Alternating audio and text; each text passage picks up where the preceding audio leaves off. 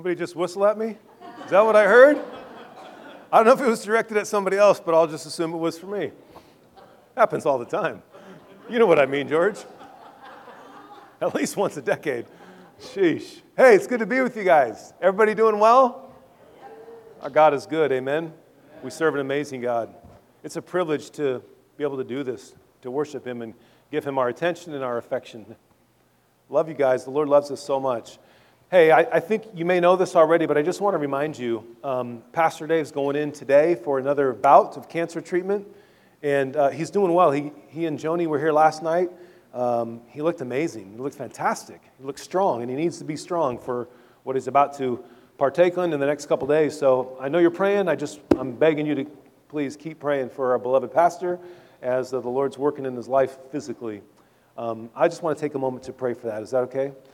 Lord, we lift up our beloved pastor and friend and brother in Christ, Pastor Dave. And we lift up Joni and the kids as well and the grandkids as they worry about their loved one, our brother Dave. Holy Spirit, I pray that you would strengthen his body, that you would comfort the family, that you would come alongside and give wisdom to those that are caring for him in this time of need. And Lord, that your peace would just permeate all those that are involved, that are just love Dave. Just give us your peace, Holy Spirit, we pray. We lift him up to you. We lift up this week to you. Just touch him, please, Lord, we pray. In Jesus' name, amen. Thank you. So I don't know, people talk, right? And so I don't know if you got wind, but something happened a couple weeks ago where my wife and I, we co-lead a community group with Josh and Allie Brackett on Sunday nights at 6 o'clock. And there's another community group that meets Sunday nights at 6 o'clock also. And so we're just minding our own business as a community group. And then we get an email from that community group that they want to challenge us to a bowling. Of which, of course, I accept.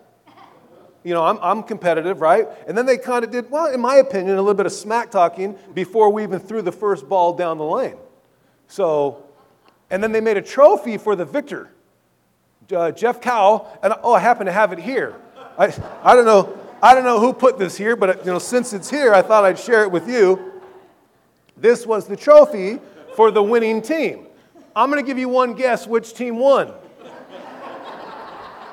Pastor Mark's team won because God is on my side. You guys got to know who to pick a fight with, right? And then I was accused of practicing afterwards. They heard that, and my wife did that on purpose. She kind of said, I think he practiced. Anyway, we had a lot of fun. There's not a number 2 trophy. There's only a number 1 trophy. And I don't know if I mentioned, Jeff, hi, Jeff, you're in that other group, right? Yeah, sorry, buddy. This resides proudly in my office. If you want to see it, there's a stairwell. You can go in the corner, and my office is right up there. Just walk in and take a look. Feel free to take photos. I don't mind. And then, it's right. You were one of the smack talkers, Shimkiss, and you know what I'm talking about. A candy bar too. This is a great day for me. If I put it here, can you guys all see it? Does anybody have a bad view? Not on the piano? So here's the moral to the story. Join a community group. It'll be good for your soul, and you might get a trophy. Thank you. Thank you, yes. Applause are cheap. Send money. That was so fun. I warned you. And here's what's funny. Your husband's not even here. Did you at least take a picture of me doing that? Let me tell you what we did last Sunday. Last Sunday was Mother's Day. Our group took Mother's Day off. Their group was more spiritual than us, and they met. So my wife showed up last Sunday to their group while they were having supper with a Bose speaker, full blast, playing the Olympic theme song, holding our trophy while we entered in through the doorway of their home. And then I said, I had no idea you were all going to be here. This is really what a coincidence. I'm such a sore winner. What did you say? All right, I'm done. I'll never do that again today. Oh, I've been waiting to do that. I got pictures, I got video, I got all kinds of stuff. So fun. What a blessing. It was such a blessing. It really was. It's good to have fun in the Lord. Let me open with this. In his book, The Old Man and the Sea, Ernest Hemingway tells the story of a Cuban fisherman who went out, 84 days he was out without a strike in the Gulf Stream. He hadn't caught nothing for 84 days. And then late one afternoon, he hooked a giant fish. So huge and powerful that it towed his skiff for 2 days before the exhausted fisherman, mustering his last ounce of strength, finally harpooned the monster. It was lashed to the craft, and the old man was happy. His guess was that it weighed about 1,500 pounds. It would buy a lot. However, he had not reckoned with the sharks. When he arrived home, all he had left was the gigantic head and a skeleton. Man, not his idea of getting ahead in life. It behooves us to contemplate the sharks of the soul, lest we bypass the great prize. Here's the deal. We give our lives to Jesus Christ, and we have this great prize, and then the enemy wants to come in and just eat away at us and remove that prize from us. There's some verses in Scripture that reference that. Matthew 10, verse 16, Jesus says as much. He says, "Behold, I send you out as sheep in the midst of wolves. So be shrewd as serpents and innocent as doves." And so then Paul picks up on that and says the same thing in Acts chapter 20, verse 29. He says, "I know that after my departure, savage wolves will come in among you, not sparing the flock." And so it's great. We commit our lives to Christ, but then on some level, a different kind of work, another serious kind of work begins. There's a poem that I want to share with you. I think it's fantastic. The poem goes this way. It says, "One step won't take you very far. You've got to keep on walking. One word won't tell folks who you are. You've got to keep on talking. 1 inch won't make you very tall. You've got to keep on growing. And one deed won't do it all. You've got to keep on going." Paul, in Philippians chapter 3, the verses that we're in today, talks about this need to continue to press on in Christ. This need to press on. This need to press on.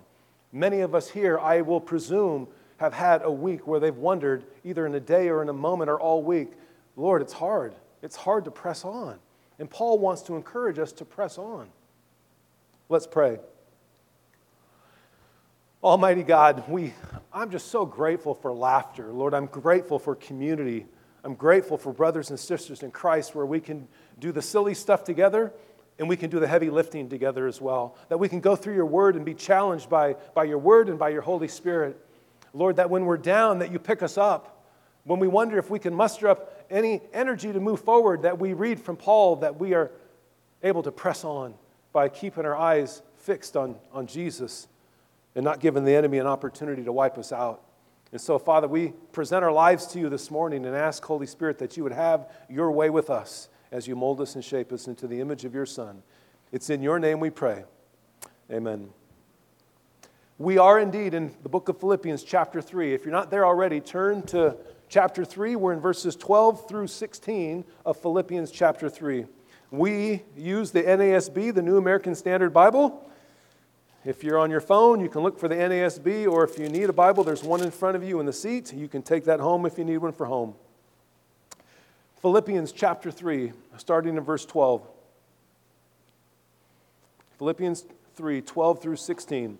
Listen to this pressing on language that Paul uses in all the verses. Verse 12, he says, "Not that I have already obtained it," and he's actually referring to the things that he listed in verse 10, which we covered last week.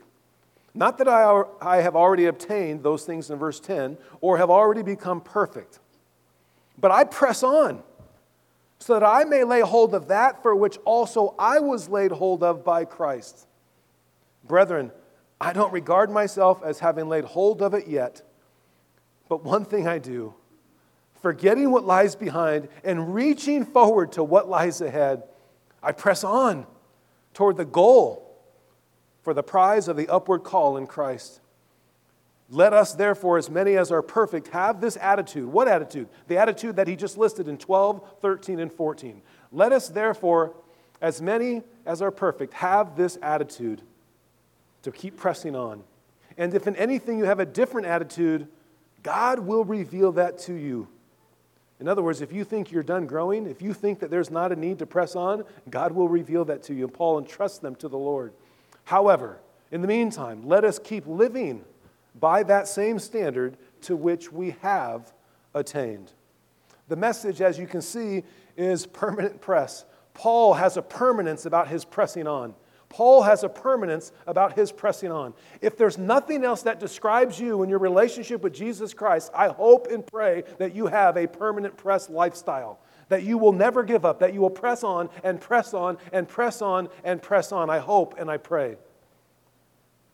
Let's glance at why we see this in these verses. It's in all 5 verses. Check it out. Look at verse 12. He says, "Not that I've already obtained it or become perfect, but I press on," he writes, "so that I can become mature in Christ." Look at verse 13. "I do not regard myself as having laid hold of it yet, but one thing I do, I forget what lies behind, and I press on." I reach forward to what lies ahead. And then in verse 14, he opens the same way. He says, "I press on toward the goal." And then in verse 15, he says it's an attitude thing. "Let us, as many as are perfect, have this attitude." So he mentions that again, that we're to have that attitude of pressing on that he mentions in verses 12, verses 13, and verses 14. And then he says it again in verse 16. "However, let us keep living by the same standard to which we have attained." Oh, church, if nothing else, may we be found diligent. If nothing else, be found diligent.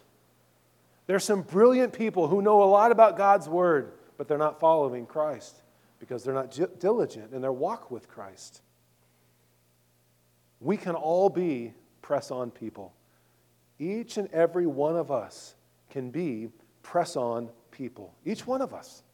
It's not a spiritual gift. It's not a talent that we're born with. It's an attitude that we can all develop to be press-on people. Look at the middle of verse 13. Paul's really emphasizing this. He says, in the middle of 13, "But one thing I do." Oh, really? If Paul says, "But one thing I do," that's probably important. He says, "Forgetting what lies behind, I press on. I reach forward to what lies ahead." And then he says in verse 14, "I press on." This reaching forward in verse 13, when he says reaching forward to what lies ahead, literally means stretching as in a race. Many of us have athletic backgrounds, right? We know what it means to exert ourselves, to stretch so that we can win. Paul actually says in 1 Corinthians chapter 9 that we're to run the race as if to what? 3-letter word, W-I-N. We're to run the race as if to win. And if we're going to run the race as if to win, we're going to have to press on and stretch. Do the words that are used in verse 12 describe you and I? When he says in verse 12, "But I press on so that I may lay hold of." And he says basically Christ likeness or Christ maturity. Do those words describe you? "But I press on so that I may be." But I press on so that I may be. Do those words describe you? I press on so that I may be a good husband. I press on that I may be a good father. I press on that I may be a good son to my heavenly Father. I press on that I can be a good brother or sister in Christ. I press on that I can be a good neighbor. I press on because I want the Lord to say to me, "Well done, good and faithful servant." Do we use those words? But I press on so that I may what? Does that describe you? That press on used here by Paul, it was used by Greeks to describe a hunter eagerly pursuing his prey. Is that how you pursue your relationship with the Lord? Like a hunter who eagerly pursues his prey? Or are we unlike Paul? Paul says, "I haven't already obtained it. I haven't already become perfect." Are you unlike Paul, where you have already obtained perfection? Is that you? Paul says he hasn't. One pastor tells this story. He says, "Most people read biographies hoping that they may discover the secret that made someone great. I recall, the pastor writes, a grade school assembly years ago, listening to an elderly doctor who promised to tell us the secret of his long, healthy life. He was even at one time physician to the president. All of us sat there with great expectation, eager to learn the secret to a long and successful life. At the climax of his discourse, the doctor tells us this: drink 8 glasses of water a day. That was supposed to be funny. That was the climax of his message. Basic stuff, simple stuff, vanilla kind of stuff. That was the highlight of his success. And that's what Paul is saying. One thing I do, forgetting what lies behind, I press on. That was Paul's 8 glasses of water a day. His ability to press on and to press on and to press on. Amen? Here's our outline for today, for our 5 verses. The first stanza is Paul's imperfection. And the second stanza is Paul's perfection. I don't know if it happens to you, but it looks like Paul goes from being imperfect to perfect in 3 verses. It takes me usually 30, right? It's just what it says in verse 12. He says, not that I've already become perfect. That's what he says in 12. And then in 15, he says, as many as are perfect, let us have this attitude. Well, which one is it, Paul? I'm confused. We'll break that down. Let's read verses 12, 13, and 14 again. Paul's imperfection.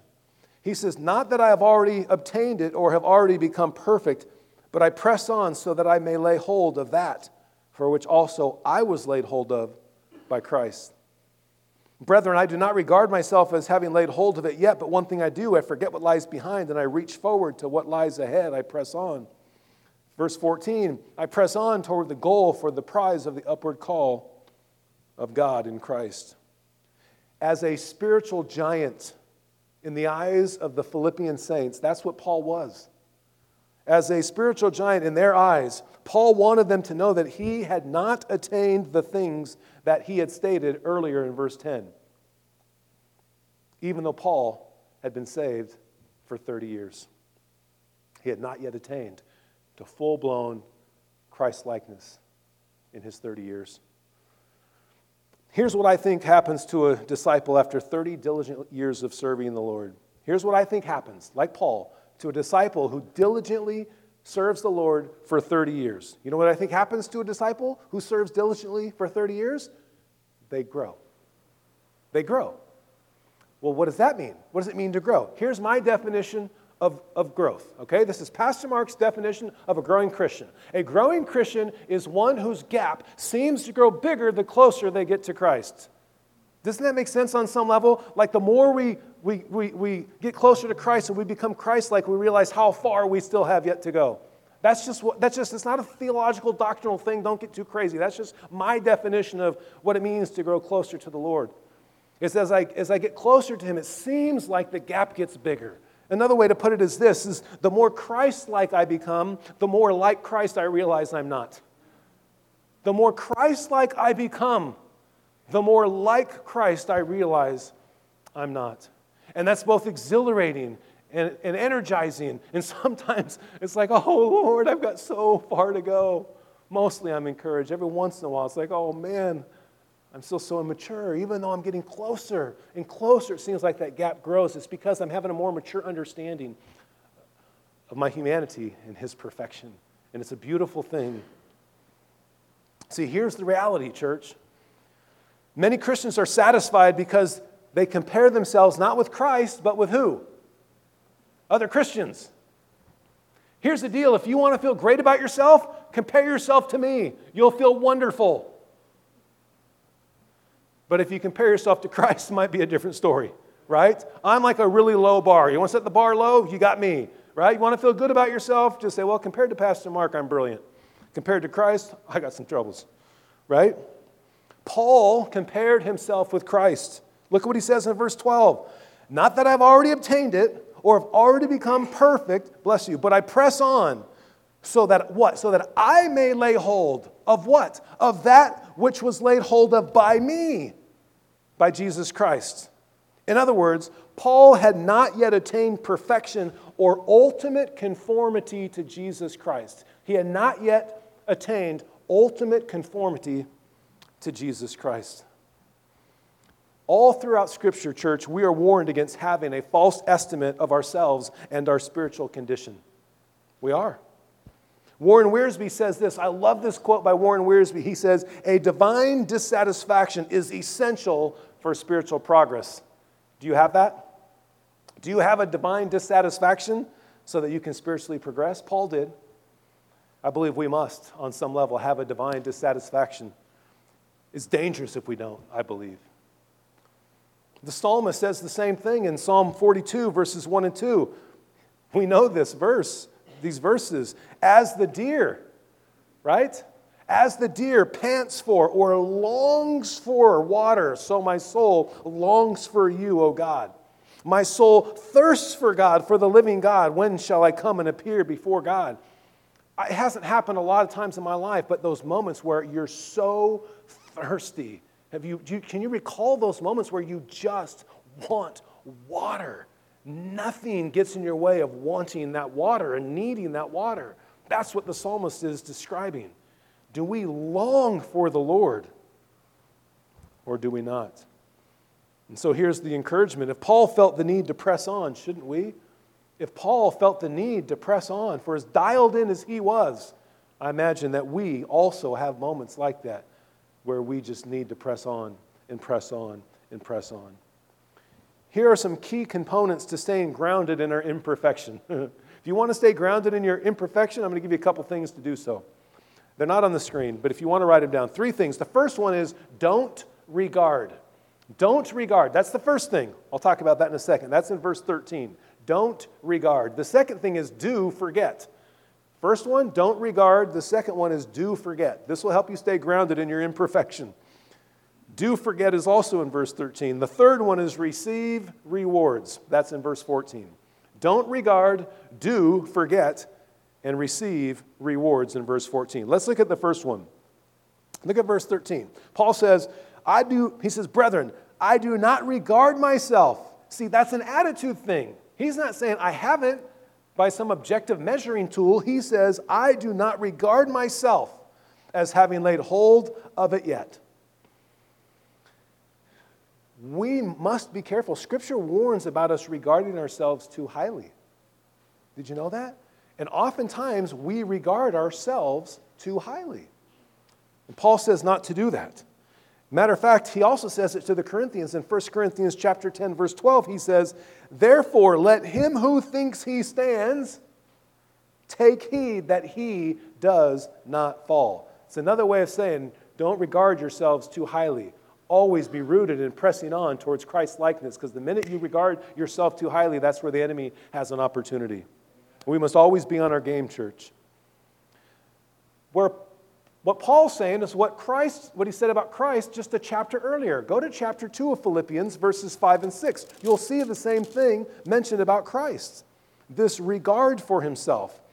Verse 5, Paul says, have this attitude in yourselves, which was also in Christ, who, although he existed in the form of God, did not regard equality with God a thing to be grasped. So that's what Paul is saying. Paul even says it in the book of Romans. He says to the Romans in chapter 12, I think he says that we ought not to think of ourselves more highly than we should. So we must be careful how we regard ourselves, because the enemy's waiting for us to regard ourselves highly. The second component was do forget, right? So don't regard, but do forget. Look at verse 13 again. Back in chapter 3. Brethren, I do not regard myself highly as having laid hold of it yet, but one thing I do, I forget what lies behind and I reach forward to what lies ahead. Forgetting what lies behind, I press on, I reach forward. See, here's the deal. We know this. Many Christians are handcuffed by past regrets. Many of us in this room right now are still handcuffed by things that have happened in our past. And we're trying to run the race looking backward. What happens if you try to run the race looking backward? You're not going to do well. What actually happens is you stumble and you fall, and you get in the way of other runners or other brothers and sisters in Christ when we run the race looking backwards. We're handcuffed by our past. On the flip side, however, our other Christian runners are being distracted by the successes of their past. And that's just as gnarly. That's just as bad. Let me explain that in a second. Here's a quote I want to give you as well. The enemy wants to remind you of your past, and the Lord wants to remind you of your future. Here's how the enemy reminds us of our past. When we failed and we've not done well, he wants us to think that we're a failure. And we have all these past regrets. How can God use you? Look at your past. You've had all these failures, all these mistakes, all these times of denying Christ, not living your life for Him, saying you were going to follow Him and you didn't. You're not going to follow Him this time. And so He just beats you up with all the regrets of your past so that you won't follow Him, so you won't press on. Or He says, look at how well you're doing. You're reading your Bible every day. You go to church every Sunday. You're involved in a community group, and you do this and you do that. You should take your foot out of the gas a little bit. You're doing great. You're such a better Christian than the person to your left and the person to your right. And so He wants us to celebrate our past experiences that are fantastic to get us off of our game. Oh, I won't read today. I've been reading my Bible every day for the last 3 years. I deserve a week off, a month off, maybe a quarter off. So the enemy wants to remind you of your past, whether it's good or bad, anything he can do to distract you from pressing on into Christ's likeness, anything. The third component is receive rewards in verse 14. Look at verse 14. Paul says, I press on toward the goal for the prize of the upward call of God. Church, we're rewarded. We get a prize for pressing on and doing well. We don't know exactly what that looks like, but we know that it's real and that it's going to happen. Paul, here in these verses, seems to have the Greek athletic games in mind. The winner was called in the games, the winner would be called to where the judge sat in order to receive his prize. And that's what's going to happen with us when we go before our judge, our Heavenly Father. Paul may be referring to ultimate salvation in God's presence or to receiving rewards at the judgment seat of Christ, but probably he's referring to both. 2 Corinthians 5:10 tells us this. It says, for we must all appear before the judgment seat of Christ, so that each one may be recompensed, rewarded for his deeds in the body according to what he has done, whether good or bad. Okay? So that's our first stanza. Paul's imperfection. Now, to our second stanza, Paul's perfection. Let's reread verses 15 and 16. Verse 15, let us therefore, as many as are perfect, have this attitude. And if in anything you have a different attitude, God will reveal that also to you. However, in the meantime, let us keep living by the same standard to which we have already attained. So what's going on here? There's two different uses of, we see the word perfect in 12, verse 12. We see the word perfect in verse 15. Verse 12, the Greek word is teleo, or teleo. That is, in verse 12, it's finished, it's completed, it's to be perfected. It's an accomplished work. Teleos is verse 15. You have teleo in verse 12, teleos in verse 15. And that means to be spiritually mature, being at an advanced state of spiritual development. That's many of us in this room. Spiritually mature. Not perfected, but being perfected. That's the difference. In other words, here's what Paul's saying when you put it all together. This is what he's saying. One mark of being perfect is the knowledge that one is not perfect. Get it? One mark of being perfect is understanding that we're not perfect. It reads better this way. In other words, one mark of being spiritually mature is the knowledge that one is not completely mature. Right? That's what it means to be spiritually mature, is to realize that we're not completely mature, we're not perfect, we're being perfected. And so, because of that, what do? We press on, and we press on, and we press on. The mature Christian honestly evaluates himself and strives to do better. What I also like is that Paul tells us that we can entrust others into the hands of the Lord. Look at the latter part of verse 15. I'll read all of 15. He says, let us therefore, as many as are perfect, have this attitude, the attitude of verses 12, 13, and 14. But if you don't, if in anything you have a different attitude, God will reveal that also to you. I've said this in the last 2 services, and just because my wife's here, I'll say it again, whether you're here or not. My wife's excellent at this. She's taught me this for 30 years of our marriage. Where she says, well, just who do you think you are that you need to set them straight? Let God do that. That clay's in better hands if that clay's in God's hands than if they're in your hands. Right? She's just good at that. And I've gotten really good at that too. Because I got tired of hearing how I was wrong all the time. It was just true. She was so right. I learned that over the years, to just submit people over. I just think sometimes the church fails in that regard, where their attitude needs some adjusting, or they need to do something differently in the Lord, and we want to be the one that sets them straight. We want to correct them. We want to tell them how they should live their life. And Paul says, I love them. They're doing fine. God will reveal that to them. And just submitting them over to the Lord, committing them to the Lord, letting the Holy Spirit work in their lives. Yes, there's times when we need to talk to people. Yes, there's times when we need to go talk to our brother and sister. But we're not so great at just turning them over and praying for them and letting the Lord work in their life. I love that about Paul, and I think we can learn from that. Lastly, as we continue to press and mature, may we never abandon that which we have accomplished in the Lord. May we never abandon as we grow and mature. And let me ask you this. Are there times when it seems like you're just not growing and you're just not maturing? Or is it just me? Does it seem like you have moments where it just seems stale? Like, Lord, I'm doing the work. I'm doing the work, but I feel like I've flatlined for the last day or the last week or the last month or the last year or the last decade. May we never abandon that which we have accomplished in the Lord. That's what he says in verse 16. Check it out. He says, however, right? If you're not going to have that attitude, and while I'm praying for you in verse 15 that God will reveal that to you, at least, however, let us keep living by the same standard to which we have attained.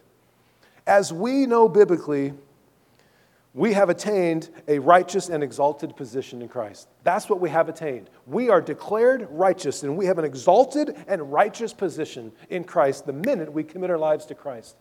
And so Paul's saying, live up to that standard while God's stretching you and while He's growing you. And because there's a reaping and sowing time, isn't there?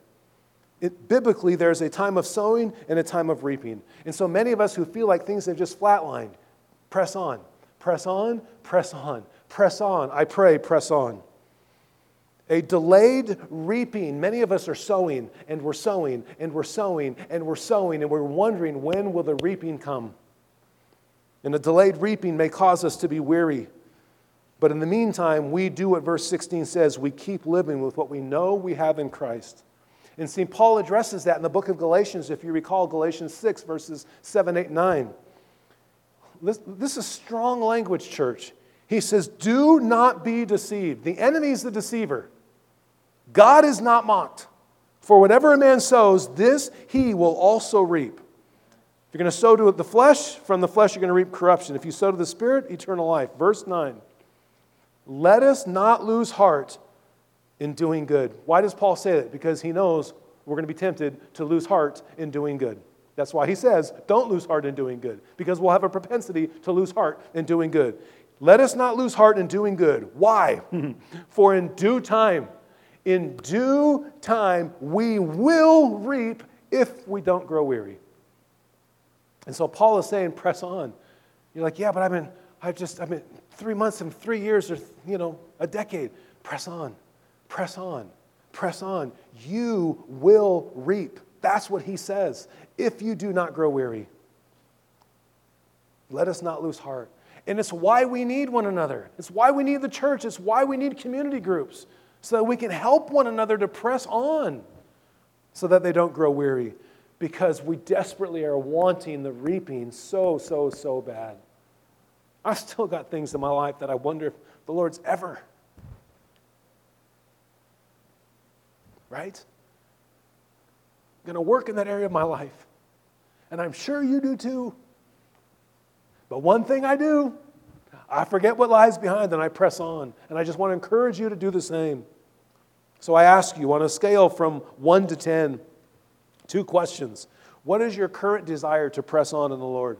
As you sit right now, from 1 to 10, are you a 3, are you a 4, are you a 7? What is your current desire as you sit in your seat to press on into Christ-likeness? But more importantly, I would ask you this: what is your consistent desire What score would you give yourself there? Because you're going to have moments where it's just not a good score. You're going to have days or moments where it's a 2 or a 4. But what is your consistent score? Do you have a consistent desire to be like Christ? If you do, I promise you, there is a season of reaping. There's a harvest if we do not grow weary. Amen? God is so good to us. He's so good to us. I'm going to invite up the worship team. I'm going to pray, and our prayer team, as always, is available down here in the corner to my left. Press on today. Press on this week. Press on the rest of this month. Press on the rest of this year. Press on. Do not grow weary. Your harvest is coming. Amen? Almighty God, we love you and we thank you for your word. We thank you for Paul's example that in his stellar Christ-likeness, he realized in his perfection that he was still imperfect, that he had not yet attained to ultimate Christ-like behavior. And so we are encouraged that Paul is encouraging us to press on. Holy Spirit, I pray that you would empower any and every person here that is struggling just with pressing on in Christ-likeness, that you would meet them in a mighty way, that they would be refreshed and renewed and energized by you, because you are the power that makes all things happen.